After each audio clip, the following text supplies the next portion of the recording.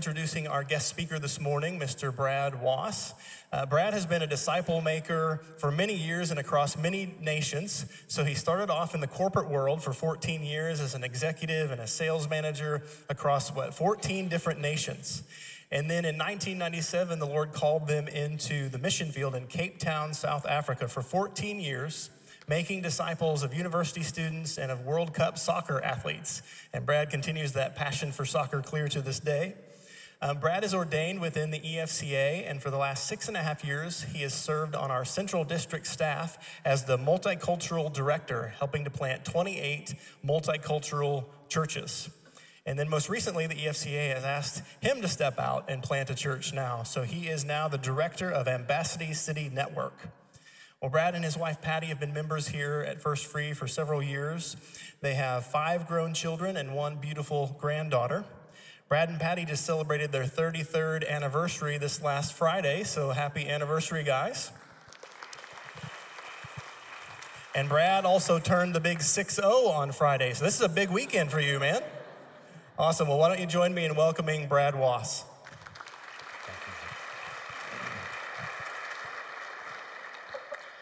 Well, thank you, Brother Nick. You encouraged me, and I'm so thankful for your Rooted ministry. We loved Rooted, and hopefully you guys will have an opportunity to be part of it. Love both of these brothers. What a great staff you have at First Free here. And Andrew's preaching. Yes, amen to that. Andrew's preaching here next weekend, so can't wait to hear Andrew. Hasn't this been a great series? I've loved it, Especially Isla here last weekend. It was fantastic. The verse that changed everything. So it's a great joy and honor to be with you, First Free family. Our text this morning is in 2 Timothy. So if you have your Bibles, please turn to 2 Timothy chapter 2. That's the verse that changed everything for me. So you'll hear that story this morning. And I do want to just honor my wife, Patty. We've just clapped for her, but 33 years. Thank you, Patty, for walking with me for 33 years. I have the most awesome wife in the world. Thank you, Patty. I love you. So where are we going today? Let me just show a little picture to get started before I'll start with this story. This is the story of August 12th. This picture was taken just a couple weeks ago. This is my middle son, Samuel, and his bride. So Samuel and Leah were married August 12th. I had the privilege to perform the wedding right at Tower Grove. That's our beautiful community. That's our family. And what a beautiful day we had to celebrate and to see the two come together as one. But I want to show a little picture here of what we're talking about today, about seeking first his kingdom and his righteousness. And these two pictures communicate that. Do you see on the left my son Samuel? He's like, oh man, Dad. And you guys have been there, you know that. So I'm praying with him before the wedding. And then it's just like we step from being this kingdom of self into the kingdom of marriage. And there he is on the right. Look at everybody smiling, and the vows have been performed, and now they are husband and wife. And it's such a beautiful picture because it's a picture of us, the church. You see, we are the bride. Men, get over it. We're brides. We are brides. And listen to what Revelation 19 says. Praise the Lord, for the Lord our God, the Almighty reigns. Let us be glad and rejoice. Let us give honor to him, for the time has come for the wedding feast of the Lamb. There's a coming wedding feast, just as we celebrated. It's coming. And his bride has prepared herself. Are we prepared? She has been given the finest of pure white linen to wear, for the fine linen represents the good deeds of God's holy people. And the angel said to me, write this, blessed are those who are invited to the wedding feast of the Lamb. And he said, these are the true words that come from God. This morning, my friends, we have this privilege to be invited to this wedding feast. Will you be there? Will you be part of this wedding feast that we've been invited to? Paul and Timothy, this passage that we're looking at today, 2 Timothy, this is Paul's last words. Paul was probably the same age as me. about 60 years old. And he said, I've finished the course. I've finished the race. And he's looking back. You know, one of the gifts that I received is not only a coffee mug for my birthday, but also a card that talked about what 1963 was like.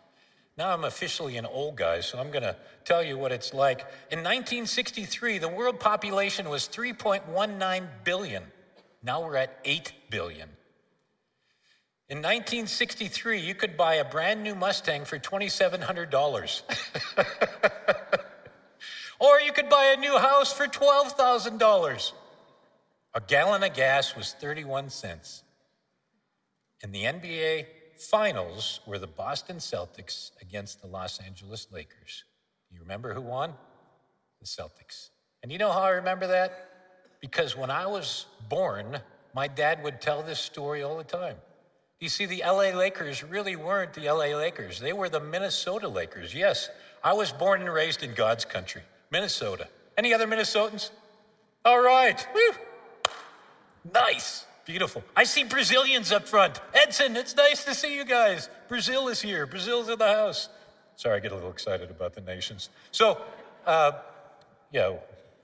was I? Oh, my dad was told the story over and over again that the center for the Minnesota Lakers was in the waiting room when I was born. His son and I were born at the same time. And so his son was born 8 pounds, 7 ounces. I was born 9 pounds, 10 ounces. And my dad was like, yes, I'm so proud of you, son. So I had nothing to do with it, Dad. But here's Paul telling his son Timothy, I love you. I love you so much. I have tears for you. Here's where we're going this morning. Life-giving disciple making. Paul is passing on this generational gospel to the next generation of Timothy. This is his last letter.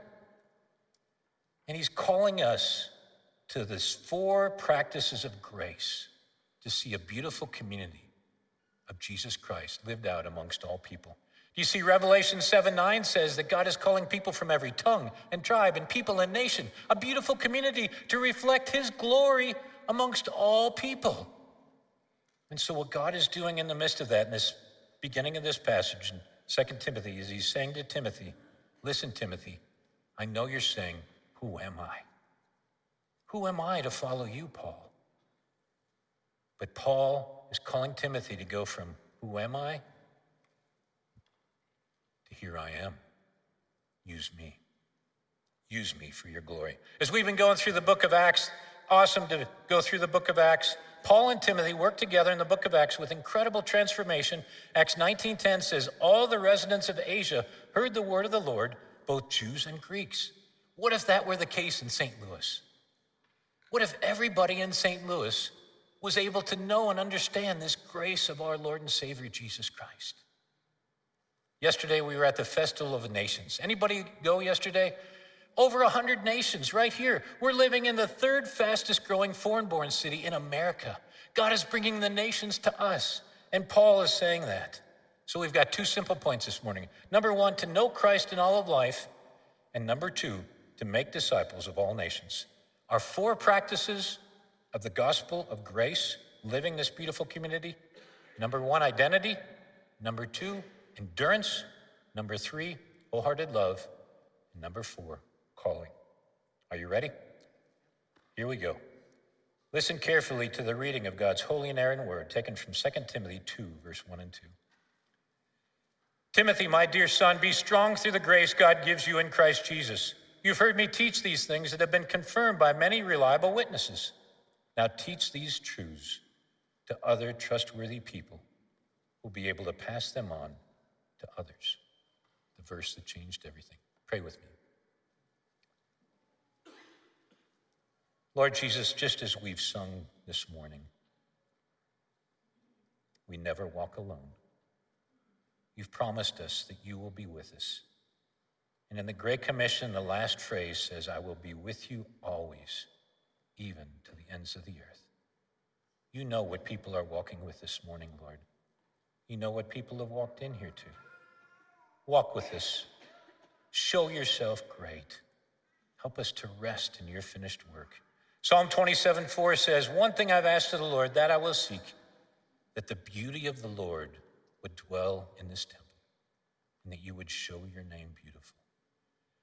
As Luke 24:32 says, they asked each other, "Were not our hearts burning within us? Will you walk with us on the road and open the scriptures to us?"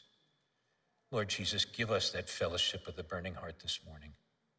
Walk with us on this road and open the scriptures to us. I pray, Jesus, that you would give grace to every heart here today to know Jesus Christ and to make him known. Holy Spirit, open our eyes to see your word and apply this word to how we dance this gospel of grace for the glory of the Father. Amen. So maybe like you, or like me, I grew up every Easter watching this movie as a family. Together, we would get together as a family, and we would watch on Easter the Ten Commandments. And there was this scene in the Ten Commandments that still sticks with me. It's this picture here that you see of Moses before the burning bush. Moses stands before this bush that continues to burn, but it's never consumed. What a picture if that were our hearts, just like Luke 24:32. And it says, God said to Moses, "Say this to the people of Israel, Yahweh, I am. The God of your ancestors, the God of Abraham, the God of Isaac, the God of Jacob, has sent me to you. This is my eternal name, my name to be remembered to all generations." All generations. It's to be passed on. All generations. The amazing thing about that name, I am, it's present tense. He's here. His presence is with us. He's amongst us.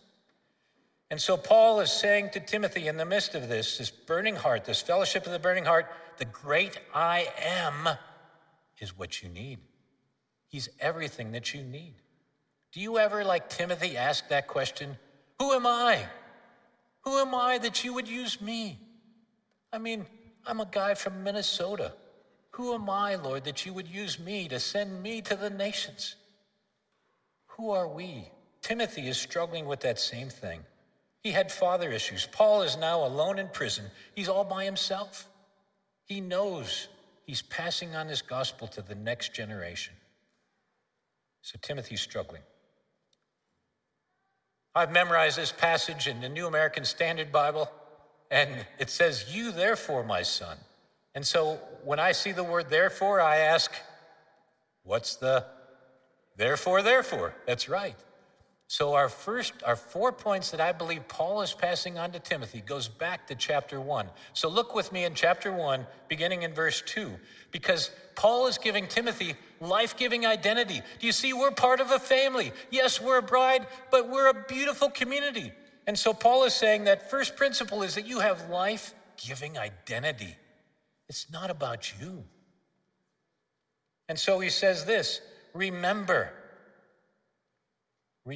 this intimacy. Remember the tears. You know, you don't see that. You didn't see that in those pictures that I just showed you of our wedding. As I was standing up front and my son saw his bride walk through, he had tears. And as a dad watching my son, it's powerful. I had to pull it together. Don't cry, Dad. Come on, man. But he had tears because his bride was walking in. And Christ longs for you just that same way.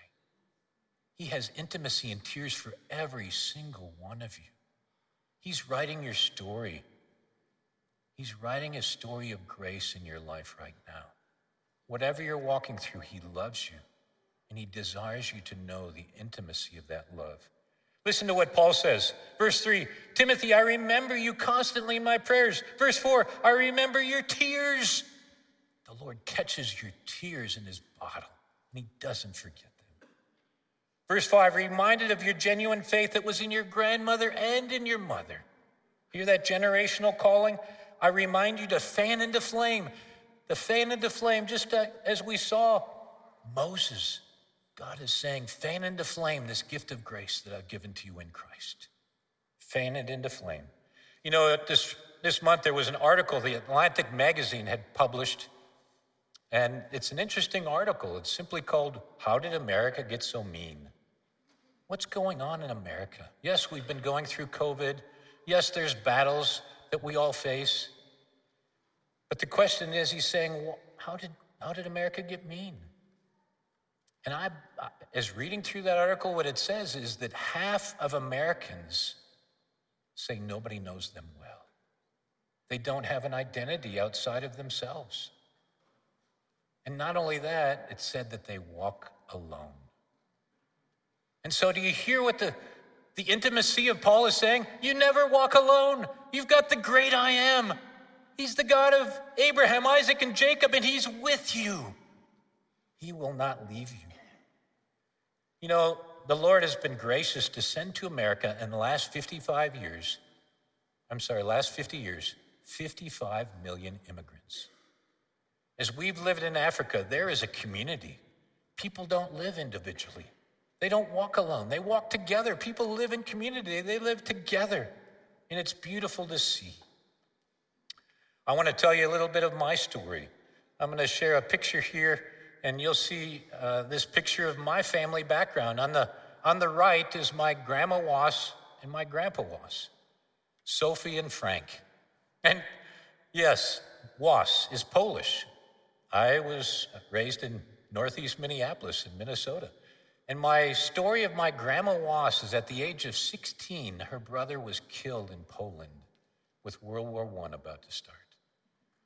And so her parents said, we're going to send you to America where your sister Sophie is already there. My sister Sophie married a Greek, and they started all the Greek restaurants up in Minneapolis. But the long and the short of it is that my grandma got on a boat, and she sailed across from Germany all the way across to Ellis Island. And when she got to New York and Ellis Island, she had an eye infection that she encountered on the boat, and they wouldn't let her in. Can you imagine at the age of 16, at Ellis Island, all by yourself, having an eye infection? They said, we won't let you in. Man, the trauma and the anxiety that most immigrants experience, we don't know their stories. And yet God is giving us St. Louis, the third largest immigrant, foreign-born population in America. We've got the gift of the nations right here. God has sent us the gift of the nations. But listen to my grandma's story. She married my uncle, she married my sorry. Yeah. That amazing. Thanks for giving me grace. So she married Grandpa Frank, and they were married for 70 years. Isn't that amazing? 70 years. And in the midst of that, what God says to us is just like verse 7. Listen, Timothy, God's not giving you a spirit of timidity and anxiety, but of power and of love and of self-control. You know, there's a little identity test that goes on in Matthew chapter 16, where Jesus asks the disciples, and he says to them, who do people say that I am? And people are saying, disciples are giving different answers. But then along comes Peter, who messes up just like me, and he messed up in the right way. And he said, you are the Christ. You're the Son of the living God. And he calls Peter a rock.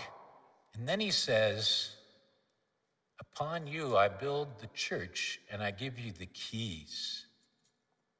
Do you see, we as the bride of Christ have been given the keys of the kingdom, the gospel of grace, to not just keep it for ourselves, but to give it away, this life-giving identity. Our second point is life-giving endurance. Look at verse 8 with me in chapter 1. Paul says this, do not be ashamed of the Lord, but then he says, share with me in suffering to show us grace. Can I say, so often we don't see the other side of grace, which has suffering involved. Many of you know 4 years ago, I was shown up here in a picture with my wife down at Siteman Cancer Center. I was given the grace and the gift of leukemia 4 years ago. And all of a sudden, as a pastor, I was on the bed myself. Instead of coming and praying and caring for people, I was the one who was being cared for. And I was the one in desperate need. And his mercy was more. There was a sweetness of Jesus meeting me at Siteman Cancer Center on the 7th floor that I can't even explain to you. But what I do want to say is that we suffer and that there will be suffering. And some of you are suffering right now. Can I say last week I went back to Siteman. I go every 3 months. And they told me I'm in remission. So praise God for how he cares for us and loves us. Back in 2019, when I was diagnosed, Patty and I took a trip. I was asked to preach in Buffalo for my Burmese friend. So we went up there, and then I took Patty to Niagara Falls. And one of the best pictures I can illustrate for us today on grace and the lavish grace of our Lord is Niagara Falls. How the water just flows downward. And that's what grace does. Grace flows downward. In other words, it's given to us to give it away. He gives us his grace so that we give it away. And that grace is multiplied so that his glory and his grace is made known to all people. We don't just hang on to it, but he gives it to us so that we give it away. So have you received that grace? Can I give you a secret? It'll multiply if you give it away. My dad was an all-state athlete. On the left, you see the picture of my mom and my dad. There's my dad on the left, all-state athlete and a bricklayer. He built most of the city of Minneapolis. My mom was a stewardess. And you may not realize this, but in that picture in April 1963, I'm in that picture. Right behind the flowers, I was in the womb. So I was about to be born in August 60. I didn't figure that out till I was 10 years old. A little slow, Polish jokes you could tell me later. But you know what? You don't see a beautiful couple on the outside. Social drinkers, athletes, stewardess that became addictions and alcoholism. So by the age of 13, my parents got divorced, and I felt alone. I felt like I was abandoned by my parents. And there was a verse from Zephaniah 3:17 that came into my life. It says, God is in your midst. He's a mighty warrior to save. He rejoices over you. He quiets you with his love. He loudly sings over you. But you know what happened in my life is that I became aware of sin within my life and how sin turns us inward, where we begin to think about ourselves. And again, we're in part of that kingdom of sin, and we step into the kingdom of righteousness in Jesus Christ. And I began to struggle with the fact that I was a sinner by nature and by choice. And I didn't have a solution to be able to deal with that. The gospel was not clear to me. There's a theologian that I really value and his words that speak to where my heart was. Coldplay, Chris Martin says this about the human heart. My human heart, I've only got a human heart. I wish it didn't run away. I wish it didn't fall apart. Oh, my human heart, night and day, light and dark. Any day could be torn apart. Only God, a human heart. Maybe you're here this morning and you feel like your heart's been torn apart. Can I say endure? Keep going. There is someone who loves you intimately that desires to walk with you. That's Jesus Christ. My grandma Was had a rocking chair, and I remember from young days, her praying constantly, and she would say, Bradley, I'm praying for you. Grandmas, grandpas, pray for your kids. Pray for your grandkids. It's one of the greatest works that we can do. At the age of 18, I went away to college with a presidential honor scholarship to study economics. I wanted to be a stockbroker. I had 3 goals in my life: to be as big as Arnold Schwarzenegger. You see where that got me. I wanted to graduate and become a stockbroker and make my millions by the age of 29. And I wanted to graduate in 3 years from college. It took me 5 years. So the goals that we set aren't always what happens. But I went away to Minnesota State University in Mankato. Yeah, that's where Little House on the Prairie was. And so my roommate and I at Mankato, we went there because it was the 5th biggest party school in America. But you know what? God, he put 2 navigators on my floor. And he invited us to play football that first day of school. first day of college. And then they invited us to this Discovery Bible study on the book of Revelation. And this hippie guy, Tim Harris, I thought, who in the world is this guy wearing bell-bottom jeans? You know, he's from the Jesus Revolution. He shared the first half of the bridge illustration with us. And I was at such a place in my life where I was so broken. The next day I came to him and I said, Tim, I got to see the rest of that. I need help. And so the bridge illustration that you see here is what he shared with me. And at the very top, it shows man and God at one time had a perfect relationship, but something called sin entered in, and man fell. And as a result, God has, on the right side, his covenant of grace, and man lives out this covenant of works, where we're trying to perform to earn God's love and favor, or earn favor and love from one another. And he said there's a great chasm in between. And the only thing that bridges that chasm is the cross of Jesus Christ. And I said, well, I've heard that growing up. And he said, yes, but Brad, what God is doing right now in your life, do you see that arrow? He said, God is coming to you because you're dead in your trespasses and sins. And he wants to open your eyes to see the cross applied to your own heart. He wants to carry everything you've been carrying. And I said, amen. So that night I went out and I ran around the track. I looked up at the stars and I said, Lord, I'm yours. I've been giving my life to wrong things. Here I am. Use me. Amazing how God did that. Romans 6:23 says, the wages of sin is death, that covenant of works. But the gift of God is eternal life in Christ Jesus our Lord. My friends, this cross is everything that we need.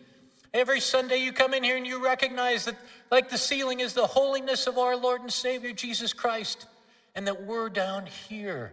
And there's a gap that we experience between the holiness of God and us.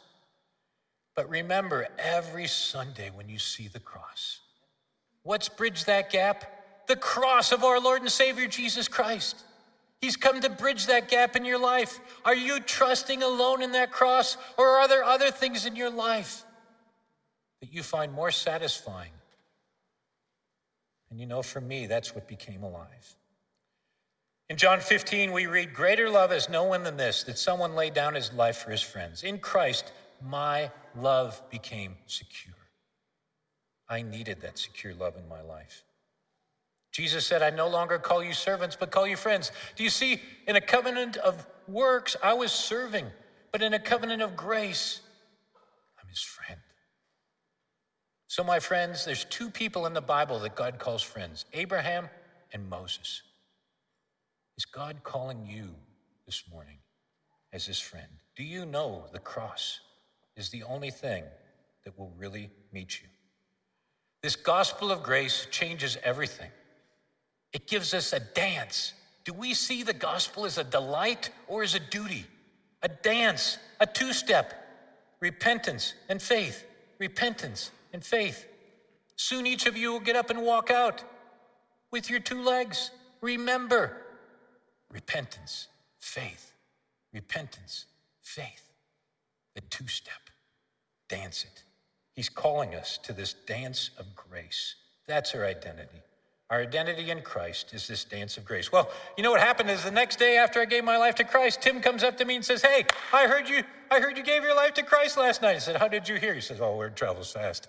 And I said, well, yeah, you know, what you shared last night is exactly what I needed. And he said, well, how about tonight you come with me? I'm going to go share the gospel with some of the guys, just like you heard on the floor. Come with me. I said, there's no way. I'm not going to do that. And he said, all you have to do is come with me. Just come with. Look at the book of Mark. What does Jesus do? He just says to his disciples, come with me. Just come with me. So that's what I did. I went with him. And so, sure enough, the guys that I've been drinking beer with say to me, hey, Brad, why are you here? Do you believe this? I'm like, yep, just last night. I gave my life to Christ. And you know what? That was the calling in my life. I couldn't keep quiet. This gospel of grace began to change me. The eyes that I had not seen Christ before because of duty, all of a sudden it was a delight. And I couldn't wait to tell others about Christ. But you know what? I still struggle with a guilty conscience. I still had that family background of anxiety as third-generation immigrant. In my parents' divorce, I felt guilty. I took it upon myself. And divorced children often will feel what happened to their parents even more deeply. And I felt that guilty conscience. In verse 3 of chapter 1, Paul says, "The God whom I serve with a clear conscience." And I thought, how in the world can God clear my conscience of guilt? And Hebrews 9:14 was that answer. It says that the blood of Christ cleanses our guilty consciences to serve the living God. My friend, we have an identity and an endurance that sets us free. This grace of God sets us free. That cross of Christ sets us free. It sets us free to belong, to believe, and to behave, because it's not up to us. The righteousness of Jesus Christ that he commands, he provides, he gives to us. In the cross, it's been accomplished. He's done everything for us. Do you know in the Old Testament, 250 times, there's a word hesed that is used to communicate his covenant love. And that covenant love means he comes after you. He comes after you to love you wherever you are, whatever you're in the midst of, he's coming after you. He loves you so much, he won't let you run away. He's going to come after you. Just like that lost son, the father girds up his loins and he runs to him. He wants to run to you this morning, my friends. His covenant hesed love. Let me tell you a couple stories here just to finish with identity. On the left, you'll see a picture here of my friend. So last year I was in Kenya with Rick Burke and with John Richardson and others, and I had the privilege to be able to meet Pastor Isaiah. Pastor Isaiah is from Maralel, so this is with the Samburu people, and he's wearing my U.S. soccer jersey because we exchange jerseys. That's what we do in soccer. But Pastor Isaiah was the goat of all goats. He was the goat. He was the greatest goat stealer of all time. So he was the goat of goats. And so he was in prison. They put him in prison for stealing goats. And he was all alone. Nobody would come and help him, except for an evangelist in prison. Where, like me, he heard this gospel of grace and he was set free. And the judge said to him, "You're a different man. I can see it in your eyes." And what happened was God has used Pastor Isaiah to plant churches across that area. We worshiped at his church. It's beautiful to see. God set him free, and the gospel of grace changes everything. So that's our identity. That's our endurance. We're going about now with this calling. How do we move from who am I to here I am? We're at a place right now where we're called to make disciples of all nations. Let me tell you a little bit of my story on this third point, which is life-giving, wholehearted love that Jesus Christ provides for us. Let me tell you the story of how God sent me a father. On this picture right here, you'll see a picture of my friend Rex Rector. Rex led our Navigator ministry, and Rex became a dad to me. He said, "Brad, I'm gonna just walk with you, but I want you to understand this gospel of grace in such a way that you know how to live out your identity in Christ." And so Rex became my dad. And I was in his house. He worked construction. He built houses. My dad was a bricklayer, so Rex led our Navigator ministry. And he said, "I'm not just going to disciple you, but I'm going to be a lifelong friend. I'm going to be here for you for the rest of your life." And then God took him home, November of 2020. I had the privilege to do the funeral, and I preached on 2 Timothy. This is what we've given our life to. You see, in college, Rex gave this illustration. When you're 70 years old, Brad, and you're sitting in a rocking chair, what is it that you're going to have given your life to? Being as big as Arnold Schwarzenegger, being a finance guy, being an executive? No. Brad, Paul said, give yourself away. give yourself to making disciples. And that's the book that you saw, The Lost Art of Disciple Making. We went through that together. That book changed me. But what Rex said more than anything else is that, Brad, you don't need a book. You don't need a men's breakfast. You don't need a bonfire. You don't need a ball. What you need is the boldness that Jesus Christ gives to preach this grace. Can I tell you that I was a shy, quiet guy, stuck, and I said I would never be able to get up front and preach. Rex, I can't do that. And he said, you're right, you can't. But Christ in you, the hope of glory, can. My friends, you may be saying today, there's no way that God could use me to make disciples. God wants to use you. You see, Christ in you, the hope of glory. You are God's plan. What's God's plan to reach the nations? It's us. It's you. You see what Isla said in Kenya, what we heard last week? Every member of their church is a disciple who makes disciples. What if we would do that? What if we had that vision here in America where we would say, here we are, Lord, send us? Paul is saying that to Timothy. I also have another friend, mentor of mine, Tim Keller. Tim Keller was a mentor from afar for 30 years. His last words to his son were, as you can read right here, there's no downside for me leaving, not in the slightest. I'll see you soon. That's what he told his son. The Lord took Tim home earlier this year, just had the funeral for him. God's used him to help me grow in grace and understand grace. So what is this aspect of verse 1? You have heard me teach these things that are confirmed by many reliable witnesses. This wholehearted love. Last week I was on a pastor's Zoom call, and we were discussing the Gospel Coalition new book, The Great Dechurching of America. Do you realize that in the last 25 years, 40 million people have left the church? 40 million people. And they're talking about how we don't see the generational handoff of the gospel that used to be that generations would sit together in church, and now that's not happening. And how does it happen? What they mentioned in their study was that if and they took a church in Columbia, Missouri, the Crossing Church as an illustration. That church said they had 200 people that had left the church during the COVID season, and they said, all we have to do is people want to belong. And so they just said, will you invite back your friends? They went to 200 people. Of the 200 people, 140 people came the next Sunday. Just because somebody said, I'm willing to go back to my friend and invite them and say, we missed you. We love you. We want you to know the love of Christ.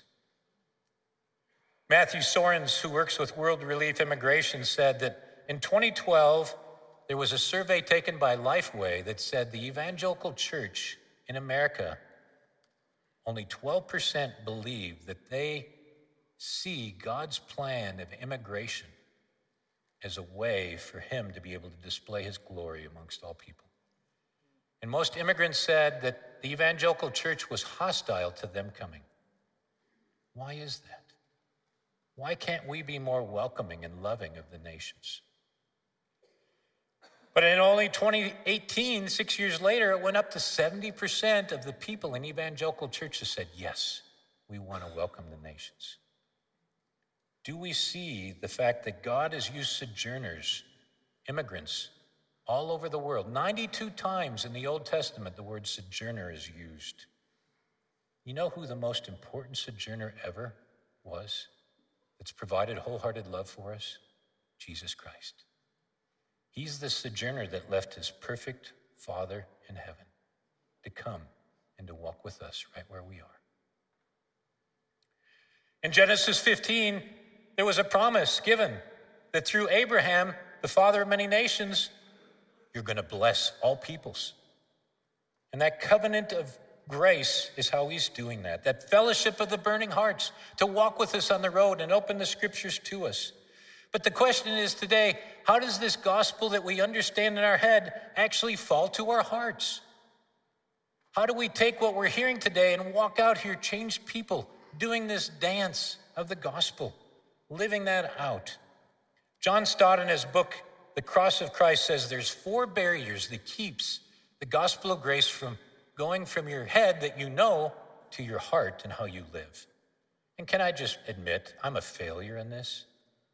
I daily need grace because I fail. I fall short. I remember when we were in Kenya, and I was just loving being back in Africa, being with the Africans. And John Richardson said to me, you know, Brad, you love the Africans so well, but how about the Americans? Isn't it great to have a brother who can just love you well enough to say you fall short? And I repent and say, yes, Lord, I fall short. And in the midst of that, what God says to us is what John Stott said to us is there's 4 barriers of the gospel that keeps us from understanding the I am. See, in the book of John, 7 times, remember that I am in Exodus chapter 3? Well, in John points out that Jesus is the great I am. And so there's 7 I ams within the book of John. And so listen to this. One of the ways of the way the gospel stops from moving from our head to our hearts is through pride. Boy, I'm there. That performance-based identity. Struggling with our performance and saying, okay, Lord, look what I've done. And in John 8, it speaks to that. Before Abraham was, I am. It's not about your performance, not because you're a child of Abraham, it's because I am. The second way is fear. Remember in 2 Timothy 1, Paul says there's suffering and shame. Many have left him. He's all alone except for Timothy. In John chapter 12, verse 42, it says, many believed, but they didn't follow because of the fear of the Pharisees. We're afraid of what people think.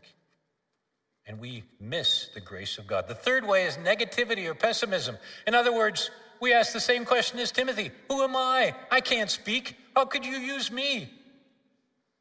In John 11, Jesus says, I am the resurrection and the life.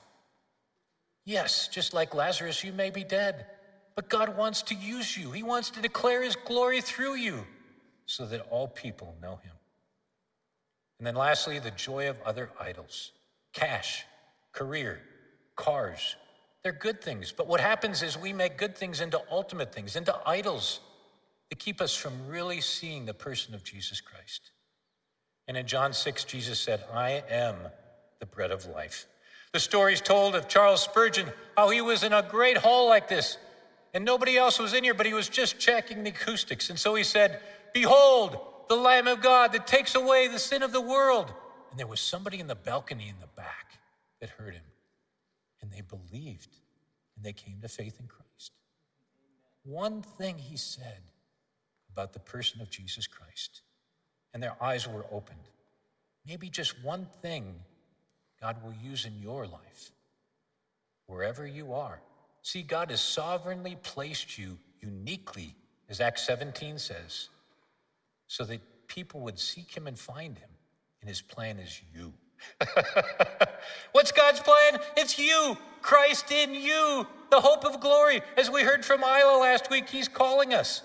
He's calling us to this same calling of change. Ted Lasso asks the question, can people change?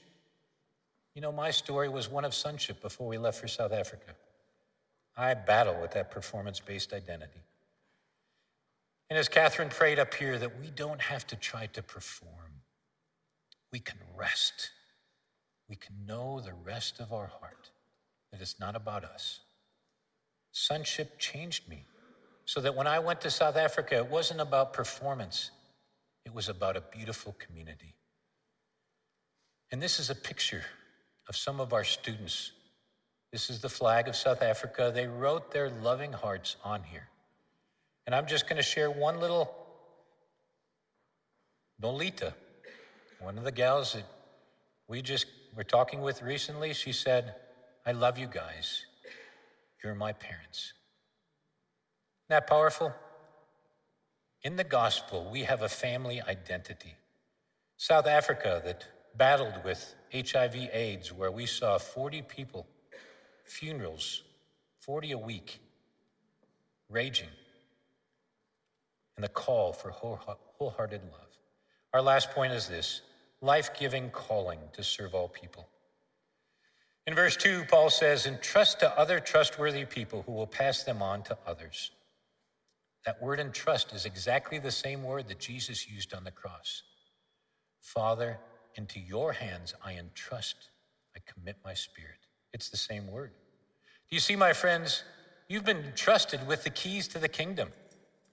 We have the keys to the kingdom in Christ. The grace that he's given to us, he's given away like Niagara Falls to give it away.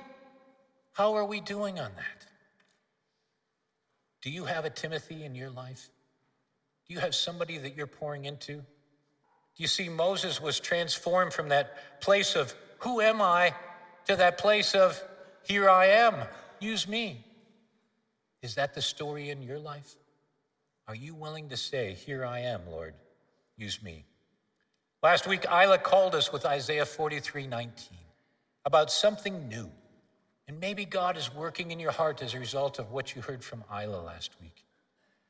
In Isaiah 43:4, it's a navigator promise that's been passed on from generation to generation to generation of spiritual children. It says this, since you're precious in my sight, since you're honored and I love you, I'll give other men in your place and other peoples in exchange for your life. Now that's all about Christ and what he's accomplished because he exchanged his life for you. That lavish grace of Christ he wants to give away through you. Will you be willing to say, here I am, Lord, send me? Do you see St. Louis right now? We are the third fastest growing foreign-born city in America. God has sent us the gift of the nations. Brazil, thank you for being here. So great to have. I had lunch with these guys last week. It was awesome. But I want to say to you, we've got the nations right here. Yes, God may send you to go to Africa next year. Go see Kenya. You got stories of people that have been there. But my friends, the nations are here. We have an opportunity to be able to be on mission across the street right now, here in St. Louis. Do you know in Ephesians chapter 2, verse 20, it's called the Ephesian moment in mission. It's where the Jews and the Gentiles come together in one house. My house shall be called a house of prayer for all nations. God is calling all nations to be here together. And in that calling, he says this, your calling is one of being, knowing that your identity is rooted in me. And then your calling is one of doing, to go and make disciples. That summarizes it. Maybe today, one practical application for you would be to go down to Festival of Nations down at Tower Grove. And what Isla talked about last week was to pray for a person of peace. Say, Lord, give me a Timothy. Give me somebody from another nation that will help me to understand your glory and your righteousness right here in the city of St. Louis. You see, God's plan is for you. Grace changes us from who am I to here I am. Just a few stories of how God's doing that and has been doing that. Thank you, First Free, for how you have supported us for 9 years on mission. We work with Cup of Nations, with soccer. So we've had the privilege to, and again, soccer is simply our access ministry. So we're going to have 30 leaders from around the U.S. getting ready for World Cup 2026 that's coming here. And we're going to be running it right here at First Free, September 8th. If you're interested, come and talk to me. But this is my friend, Coach Ahmad Faniad. 10 years ago, he came to Dan Davis's house with Cup of Nations. And he started crying at dinner. And we're like, is the food bad? He's like, no. This is the first time in 10 years I've been into an American's home and felt loved. My friends, how can we welcome the nations that are here? The gift that God has given. Look at the next slide. That's Coach Ahmad right there. This is the Bosnians. So Coach Ahmad is from Afghanistan, the Bosnians. We have one of the largest unreached people groups right here in St. Louis. I'm in the Bosnian mosque so much just to enjoy the friends there. They say, we're going to make you a member of the mosque. I'm like, well, I don't know how that would work. I'm a pastor. You're welcome, they said. And we had a great time yesterday with Elvira at Festival of Nations, just visiting what a rich heritage of the Bosnians living in our city. This is the Bosnian team. They came in second last year, by the way. Next slide. So this is the picture of what God's doing in our city. But as a result of the last 10 years with Cup of Nations, building relationships with over 50 people groups in our city, the District of the FCA that I've been working with said, we need to focus on St. Louis. Brad, are you willing to be that man to go? Ambassador City Network. This is our multicultural church plan. I'm not planning to lead it. The plan is to raise up multicultural leaders around our city so that the next generation will carry this gospel like Paul passing on to Timothy. Would you pray for us? We desperately need prayer. We desperately need prayer in that. Well, how do we do this? Let me close with this. 5 ways to listen, learn, love, lament, and entrust this gospel of grace to faithful new leaders. You know, when we came back from South Africa, I didn't want to leave. I didn't want to leave South Africa. It was home for me. I did not want to come back to America. And one of the hardest things I had to do is come back to America. And Rick Burke became my good friend. God used Rick to encourage me and to help me walk through that transition. And I'm so thankful for his friendship. That Hesed covenant love of a friend like Rick. Do you have somebody like that in your life that knows you well, that walks with you and loves you? There's a beautiful community that we're called to, as Revelation 7:9 says. People from every tongue and tribe and people and nation. Identity, endurance, wholehearted love, and calling.